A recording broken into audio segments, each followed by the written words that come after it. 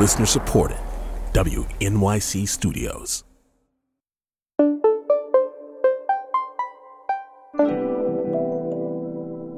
I'm Melissa Harris Perry, and this is The Takeaway. Good to have you with us. This week began with Labor Day, but in a wicked contradiction, Monday was also the day that 7.5 million workers lost their COVID-era expanded federal unemployment benefits. President Joe Biden declined to extend the benefits before they expired. And to be clear, we are still very much in the COVID era. Washington lawmakers have been battling over these benefits since the earliest days of the pandemic. Democrats initially argued that the unprecedented economic crisis precipitated by the pandemic required a more robust economic safety net. And most of those Democrats championed the expanded benefits from the outset. But as the pandemic moved into its second year, Republicans and some Democrats have sought to terminate those benefits, claiming that the additional resources were deterring Americans from returning to work or seeking new jobs. Indeed, several Republican-led states ended the expanded benefits early, in some cases, months before the Labor Day expiration. Here's Texas Governor Greg Abbott on CNBC back in May. We have the demand for the workforce where people can get back to work. The numbers are safe enough in our state for people to get back to work. It is time for America to get back to work. And here's Arkansas Governor Asa Hutchinson speaking on Fox News in June. It immediately sent a signal to workers out there that you need to return to work. If you need training, we can provide training to you. If you need child care assistance, we're going to have that assistance available to you. But lately, it seems the battle's over. A bipartisan consensus has emerged, and a majority of lawmakers from both parties seem pretty disinterested in maintaining these expanded unemployment benefits. In fact, their expiration this week was met with silence across the partisan divide. Here's Labor Secretary Marty Walsh on the Today Show this past Monday, discussing how the Biden administration is now passing the buck to the states. Today was the day that the $300 extension will end. We've allowed governors, if they need to look at using rescue plan money to extend the unemployment benefit in their state if they need to. So where does this leave the millions of Americans who relied on these benefits? For more on this, I spoke with Heather Long, economics correspondent for The Washington Post, and Annalise Goger, fellows at Brookings Metro at the Brookings Institution. And I started by asking Annalise to clarify the specific unemployment benefits that ended. In normal times, we have a largely state-run unemployment system, what many people call regular unemployment insurance. But during the pandemic, the Congress had to step in because most of the workers impacted by the pandemic were not eligible for that regular unemployment insurance for various reasons. And so they had to create actually 3 whole new programs in the middle of the crisis. And it's those emergency programs that expired on Labor Day. And so that includes one program to cover workers like gig workers, self-employed, people who normally would categorically not qualify, including people who were part-time or didn't earn enough. And then another category was extended benefits. So if you're long-term unemployed due to the economy, then they were offering extended benefits up to 53 weeks. And normally it ends at 26 in most states. And then the third is the unemployment supplement, which was the most controversial, which initially was around $600 and has more recently been reduced to around $300. So as of Labor Day, all 3 of those things go away. So the only thing left is the regular state unemployment insurance, which actually covers a pretty small share of people's previous income, although it varies from state to state. It can be as low as, just around $100 to $200 a week, and then to a high around $400 or $500 a week. So that's very concerning because these emergency programs did a lot to address a lot of the structural inequities and outdated nature of the safety net. Heather, maybe you can pick up there where Annalise just left off about sort of what these benefits did. Obviously they were in place for long enough for us to have at least some understanding of what their impact was. Well, there was a huge impact, and we just saw some new data come out in the last few days that shows us that a big reason that hunger did not spike as high as everyone was really concerned about during 2020, during the worst of the crisis, is because of the government stepping in and giving more generous unemployment aid and those 3 stimulus checks that went out. So, it literally was keeping people's lights on and keeping people fed during this crisis. And it's also interesting, we had a little bit of a test case this summer. 22 states, led mainly by Republican governors, did do away early with those benefits. So they essentially did what happened nationwide on Labor Day in June or July. And the early evidence from those states that rolled back early is pretty telling. There was no big increase in those states in employment. So these arguments that these more generous unemployment benefits were keeping people from returning to jobs does not seem to be the case, at least right away. But at the same time, some data indicates that hunger rose in those states as unemployment benefits went away and hardship paying bills went up again. And interestingly, a lot of those state economies had a little bit of a ding because that money obviously is so critically needed right now, and people spend it right away. They spend it on groceries, they spend it on rent, they spend it on fixing their car. And so when all of that money suddenly ends overnight, we expect to see a little bit of a hit on the economy. It's such an interesting point, right? That in an economy that is struggling in the ways that ours has in the context of the pandemic, that giving consumers money to consume their basic needs also stimulates the economy. Annalise, I'm wondering if you can dig in a little bit here, where on this assumption that Heather was naming for us, that that we've heard repeated a lot in recent months, that the reason that there are so many job openings, that there's kind of a tight labor market, is because of these overly generous unemployment benefits that are keeping people from going back to work. Right. And this, frankly, is an old trope where you're blaming the lazy worker for the state of the economy. And it's really clear to me that if you look at all the evidence, there have been several studies so far.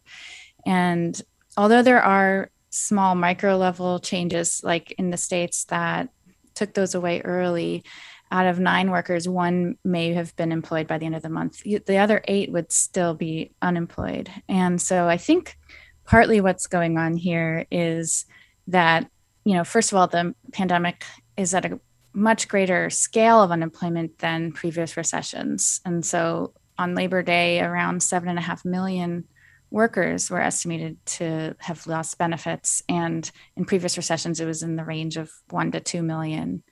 Another issue, though, is clearly that the pandemic is creating all kinds of complexities for people in their decisions about where to go to work and how to navigate this economy, because their lives are more unstable. They may have children at home and not have childcare. They may have health issues or a family member who has health issues. And so I just think that most workers are thinking about a much wider range of things than maybe they used to pre-pandemic.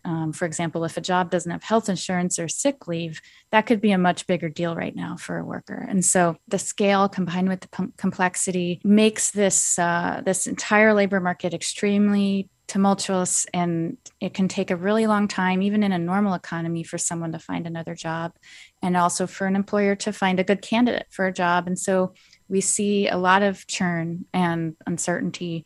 I would be really hesitant to just say, well, it's workers that are being lazy, because there's really not much evidence that that's true. And there's a lot more evidence that, as Heather was saying earlier, that these benefits actually kept the economy afloat. So I think we need to start thinking about what would have been the cost if we had allowed the economy to tank and allowed all those impacts to happen, both at the individual or family level, but even at the society level, of just the sort of downward spiral that can happen when you don't use economic stabilizers like unemployment insurance. We're coming back around in some ways, not only to the individual household, but also to the effect on the economy writ large. Can you just kind of, help give us a little bit of a temperature check? Where is the economy right now? What does job creation look like? And maybe also kind of, as Annalise was hinting at here, not only jobs, but jobs of a particular kind, right? Those that might have things like sick leave and health insurance. it's such a confusing time for the economy. On the one hand, if you look at the normal metrics that economists like to look at, things look pretty good. We're having some of the strongest economic growth that we've had since the early 1980s. The economy has a record number of job openings. We just got data this week that showed nearly 11 million job openings in July, something we've just never seen before. So when you look at that, you think, oh, this economy is humming. Things have really bounced back. About 75% of the jobs lost during the pandemic have come back. But on the flip side, you also see that this is an economy that still has 8.4 million unemployed Americans, which is a really high number. And when you dig into who those people are, you see that still there's a very high struggle to get jobs back for particularly Black women and Hispanic women and Americans who do not have college degrees. So this is an economy that looks like it's firing, but it's not working for everyone. And I will point out that the most read article on the Washington Post over the Labor Day weekend was actually a piece with the headline of why America has 8.4 million unemployed people and over 10 million job openings. A couple of points, some of which Annalise was just making about why this is happening. Why can't those unemployed people just take, these jobs? I would point out 3 quick things. Number one, there's obviously a pandemic still going on. Number 2 is this mismatch. I explain it to people like this. Yes, there's a ton of job openings, but they are not necessarily in the locations or the industries where the unemployed are. We've seen this boom in suburbs lately, particularly wealthy suburbs that people sort of flock to during the pandemic. And if you go to the malls in those areas, it looks like there is no pandemic right now. But that's not where a lot of workers, particularly struggling workers, live, near those places, and there's not usually good public transit to get there. The final one is about 40% of the unemployed, so over 3 million of the unemployed, have been unemployed for more than 6 months, what we call long-term unemployed. And we know from history that it's hard for people who have those kind of gaps on their resume, even though most people understand it's because of the pandemic, it's hard for those people to find a job right away. I had written about a warehouse worker with forklift driver certification, one of those licenses everybody thinks is so in demand right now. And it took him months to find a new job, even with a qualification like that. And there was a really interesting Harvard Business School study that just came out in the last few days that found that a lot of big companies are using robots or using artificial intelligence that sounds so sophisticated to scan all these resumes. But what's happening is they're actually excluding a lot of people, particularly people who haven't been working in the last few months, or I hate to say it, women who maybe took time off, moms or dads, to be home with kids. So anytime there's a gap on a resume, a lot of those robots are kicking those resumes out. So unemployed people are not able to get hired. I think that that sort of insight about, you can't just match workers to jobs. It's not, it's not just a puzzle where you can move the pieces wherever you want. Annalise, maybe you can also pick up on this question, particularly of women who are unemployed. I'll never forget the headline at one point in a jobs report during the pandemic that every single job that had been lost during that period was lost by a woman worker. Is this going to potentially be a long-term situation for women who may find it difficult to ever return to the workforce on the back end of the pandemic, if we could ever get to the back end of the pandemic? The problem is that when you lose a job, oftentimes it's very destabilizing and in some cases even traumatizing, and it can affect someone's self-confidence and, basically add stress in several domains of their life. And so this is a really difficult moment to navigate for a lot of job seekers. And when you're a woman in this pandemic economy with young children, for example, the childcare responsibilities or family care responsibilities, it only adds to the situation because right now, for example, with the Delta variant, who knows if schools are going to close again, if there's an outbreak, and it's really difficult One thing to keep in mind is that the US spends about a fifth of other industrialized countries on career services and what's called worker readjustment programs. So this is, the ability to go into a job center and get some career counseling and some help saying, hey, I lost my job in the restaurant industry. I can't be exposing myself, to those risks. Can you help me transition to an office job or to something where I'm not interacting with people because I have diabetes or whatever? We don't make those services free and widely available. You have to qualify for that one-on-one, more intensive service. And I think, there's a lot of evidence from many evaluations that those types of services are actually the most effective services we have in the workforce system. Where we don't see a lot of effectiveness is short-term trainings like the certificates you mentioned. Many people think of our workforce system and policy as just a training thing. And what I like to tell people is, for a lot of people, the inequality comes in terms of access to information. What jobs are even out there for me that would be good given my interests, my skills, my experience? How can I translate if there's a lot of jobs in construction and infrastructure coming up with the new funding, assuming that goes through? Like, why would we just assume that women from, a hotel job might automatically fit in a construction job? We have to find other occupations that would make sense for people. And there may be some women that want to go into construction. How can we support them in a very male-dominated space and make sure that they feel welcome and have access to what they need if they need to deal with unstable schedules and things like that? Making a career transition is happening more and more in the economy, but we have been decreasing funding for all the kinds of support that people need to get a job or make a career transition. And that's very concerning given disruptions like COVID. But even before that, I hope moving forward, we think more about how to really support people to get a job, because that should be the goal and it should be bipartisan. Heather, let's talk about that. What should be bipartisan, in the sense that one of the ways that even these federal unemployment benefits came into being was the pressure caused by the initial outbreak of the pandemic. But there seems to be a bit of kind of pandemic fatigue at this point, even as we look at 1,500 deaths a day, where we're looking at, Florida with one of the country's worst Delta outbreaks, reporting more deaths now a day than at any other point. States like Tennessee and South Carolina, leading the country in cases per capita. Like, it's not just that we're still kind of in the pandemic, like the pandemic is still raging.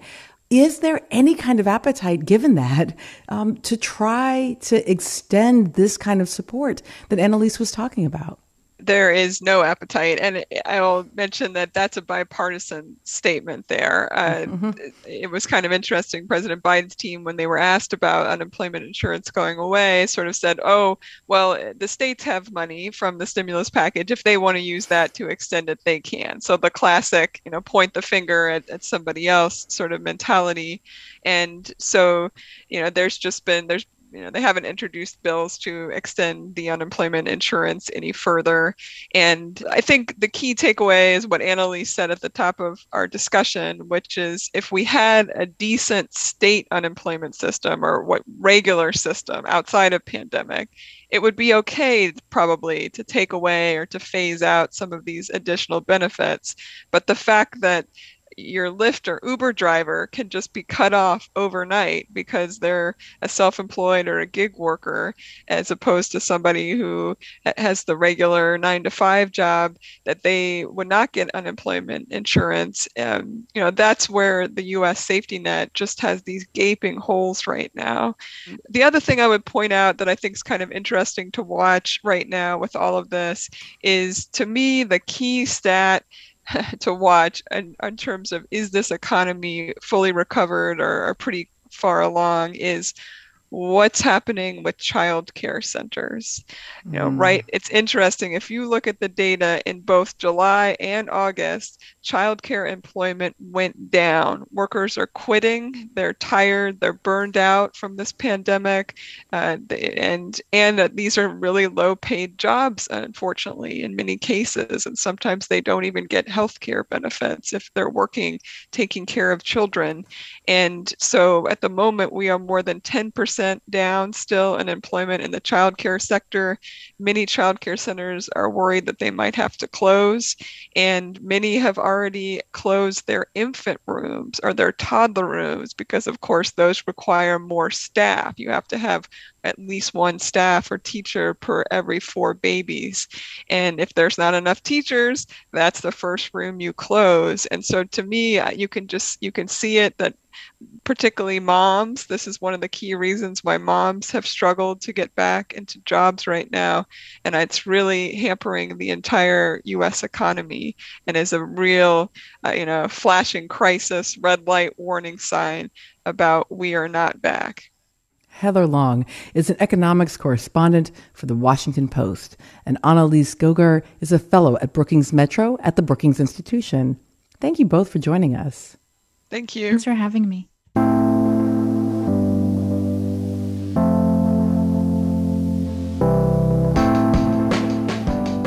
All this week, our guests and you have shared your recollections of the September 11th terrorist attacks with us. I was a kid in college. I was home for the summer, and I remember my father woke me up frantic, and we sat in front of the TV set and watched the second plane go into the second tower. Activist Valerie Kaur remembers the horror of watching the televised attacks that day, and she recalls her painful realization that this action likely would have personal consequences. My uncle, my father's brother, works a few blocks away from the World Trade Center, and so we were, panicked and trying to call him, make sure that he was okay. He got out.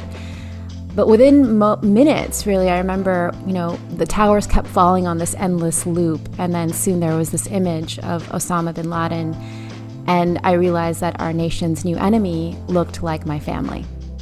Valerie's family of origin, her community, is Sikh American.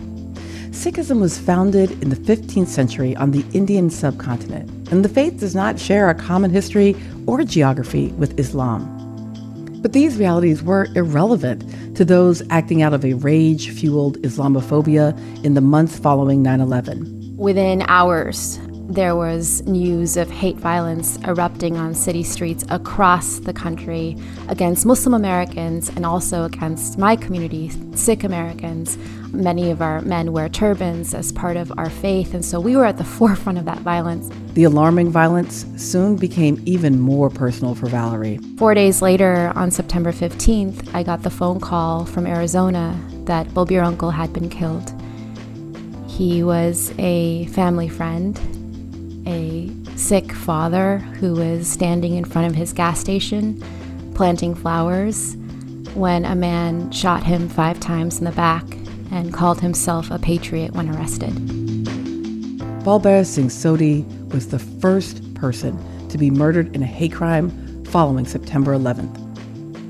Valerie has spent the years since his murder advocating for the Sikh American community and others targeted and impacted by hate. For many Sikh and Muslim Americans, we were afraid of the next terrorist attack. And then we were afraid of walking out of our home for fear that we would be killed or beaten or harmed by our own neighbors. And when I think about that kind of fear, it is an ancient fear. My grandfather sailed by steamship from India to America in 1913. So my family has lived and farmed in California for 100 years. And my grandfather and his generation of immigrants, they fought for equal rights alongside Black leaders who made sure that we had equal protection under the law. And so we had this notion of linear progress, that our grandparents sacrificed so that we would be more free. And there were waves of hate before 9/11. After the Iran hostage crisis, my grandfather used to be called Santa Claus when riding around on his horse and buggy in our small farming town. But after the Iran hostage crisis, he was called the Ayatollah. After the first Persian Gulf War, there was a wave of hate against us. After the Oklahoma City bombing, where the perpetrator was white, there was a wave of hate. And yet, every time we thought of these outbursts of hate as aberrations, in an otherwise like forward-moving story. And so even after 9/11, Melissa, we called the hate that exploded across the country against people of color the backlash.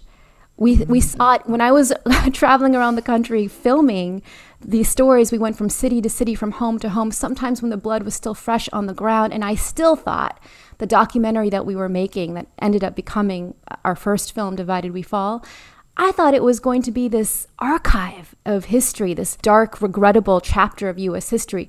20 years later, that terror has not ended. We are 5 times more likely to be targets of hate than we were before 9/11.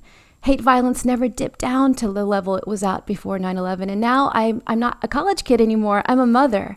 And as I tie my son's long hair in a bun, in a judah, and I send him to school, I have to reckon with the fact that he's growing up in a nation more dangerous for him than it was for me. So we've let go of that notion of linear progress. And instead, I've looked to Black and Indigenous leaders for my hope, because if we take colonization and slavery as the true starting point for the history of the Americas, then what we have undergone the last 20 years is not an aberration.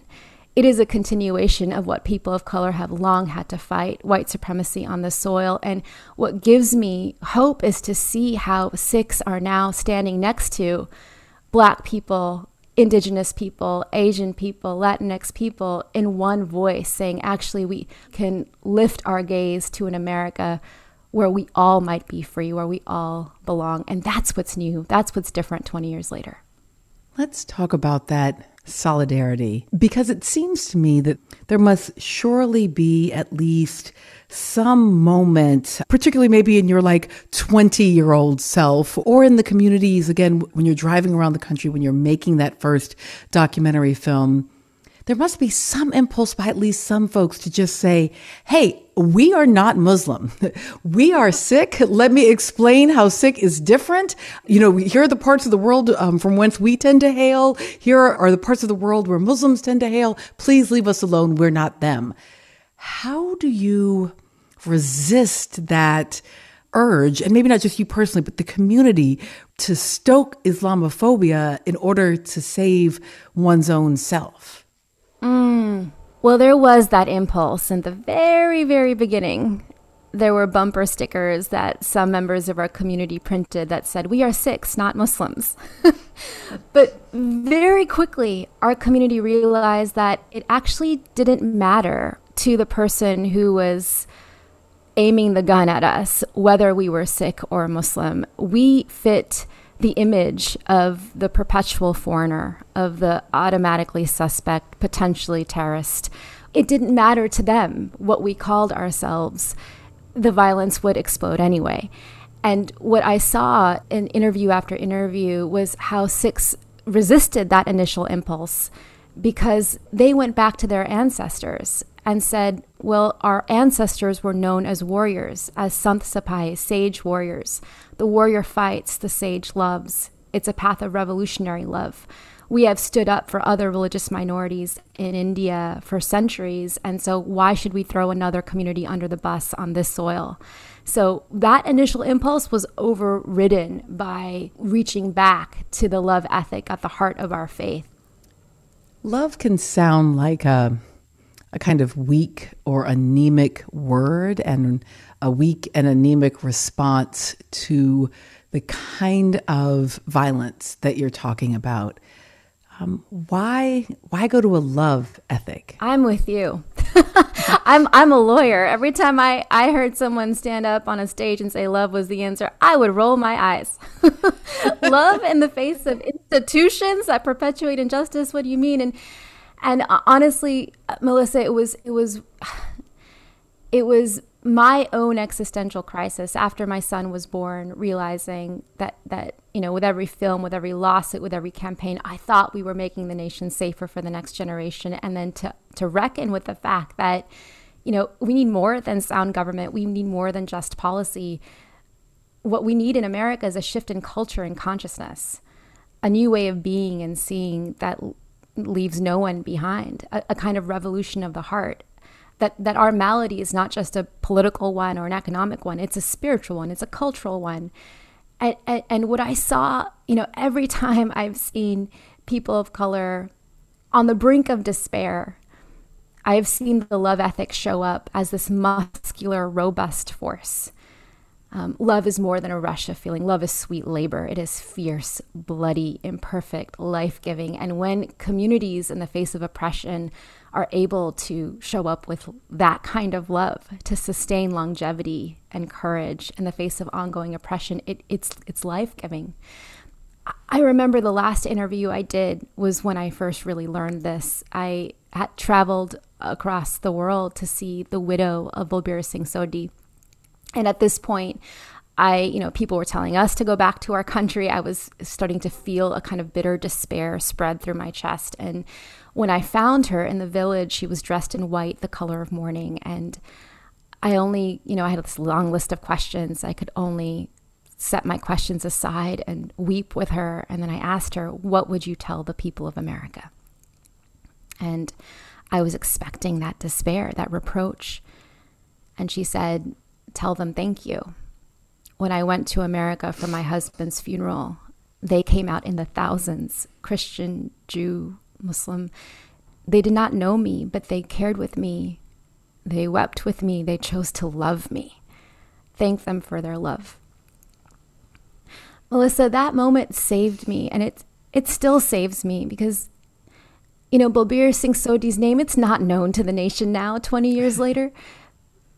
His story is not known, even though it should be. And yet, in that small community, they told the story well enough for people to show up and weep. And it didn't stop the violence, but it did heal this widow's heart so that she could go on.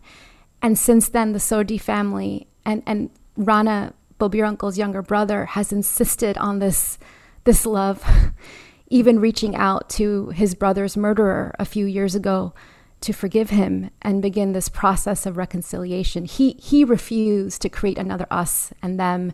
He refused to let anyone outside of his circle of care. And I keep thinking, if we could do that as a nation, wouldn't that be revolutionary?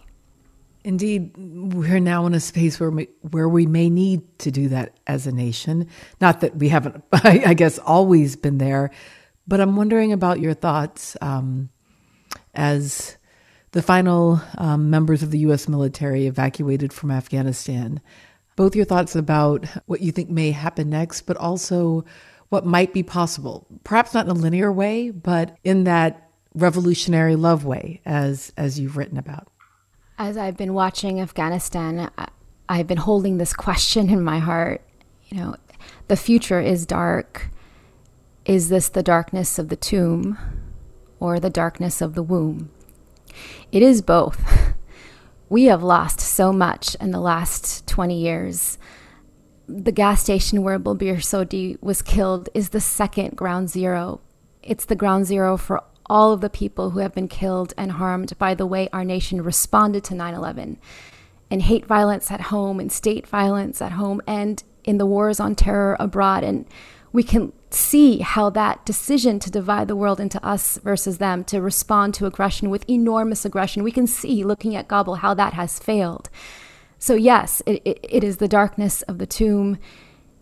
And then to sit with that grief and with that rage and with that trauma and to lift your gaze and to see what is emerging now that perhaps was not emerging before. What if this was the darkness of the womb? What if this was the first moment where America woke up to welcoming refugees? What if this was the moment where we learned from the lessons of 2 decades and chose to value human dignity above all, to not let fear hijack us anymore? What if our America is not dead, but a nation still waiting to be born? In birthing labor, progress is cyclical, not linear. It's a series of expansions and contractions. And so I don't know how many more turns to the cycle it's going to take before we birth an America where we are all safe and free. But I know that I want to show up to do my part in the labor. And the way that I have found longevity, strength, solidarity, dignity in that is if I show up with love, a kind of revolutionary love. Say his name. Balbir Singh Sodhi. Is there a marker where he was killed? At the corner of the gas station at 80th and University in Mesa, Arizona, there is a plaque where he was killed. And every year, the family turns this gas station into a sacred space. We sing our prayers as the sun sets, and we say his name, and we remember all who have been lost to hate. We'll be gathering again there on September 15th. And this time, we're taking people with us. We'll be live streaming it and bringing a book of prayers, and people can join us at 911hub.org. And at that second ground zero, we'll have the courage to reckon with our past and taking Balbir Uncle's memory in our hearts to lift our gaze and reimagine the future. Valerie Kaur is a civil rights activist, author of See No Stranger, which was recently released in paperback, and the leader of the Revolutionary Love Project. Valerie, thank you so much. Thank you, Melissa.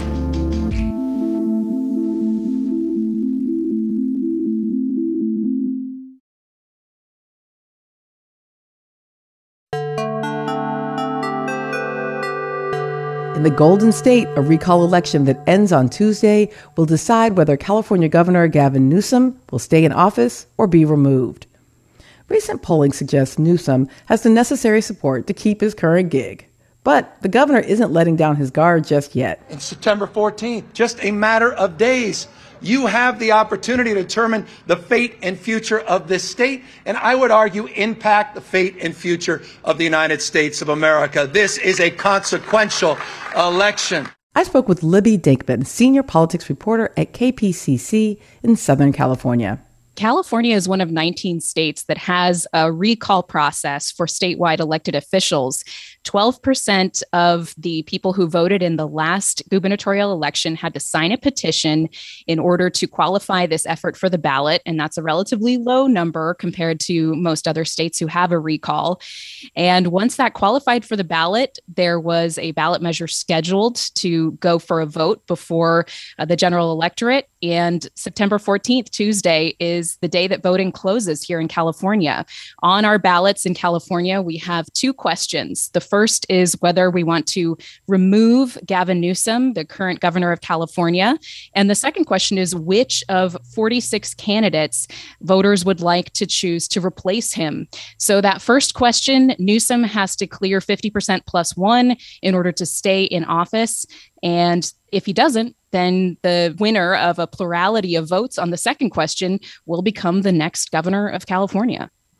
Wait, so first it's just, do you want Newsom out? And then second, the next person doesn't necessarily have to win a 50% plus one? That's right. It's a pretty interesting system because this is not a primary. There is no runoff. The winner of the second question on the ballot, if the recall is successful, could become governor with, say, 15 or 20% of the vote. There's no threshold required as long as you beat the other candidates on the ballot. And in this case, we see individual candidate, Larry Elder, a conservative talk show host from Los Angeles, running away as the leader of the likely voters who would choose to replace Governor Newsom. But he's only polling at about a quarter of the average of likely voters. If the recall is successful, again, that's a big if, he would become governor with just a quarter of the electorate's support. However, Governor Newsom has been getting some good news lately. Polling on the recall versus retain the governor question has really widened in his favor in recent weeks. And the last few polls I've seen show Newsom beating the recall for between 12 and 14 points. Of course, anyone will tell you polls are different than what actually happens on Election Day. And I'm wondering if there is a sense of the extent to which Democratic voters are really invested here versus the extent to which Republican voters are really invested in turning out. There's no question about a month ago and 6 weeks ago, Melissa, that Democrats were sweating. They were seeing the polls that likely voters on the Democratic side were not very interested in this race, whereas Republicans have been fired up for months to remove the governor.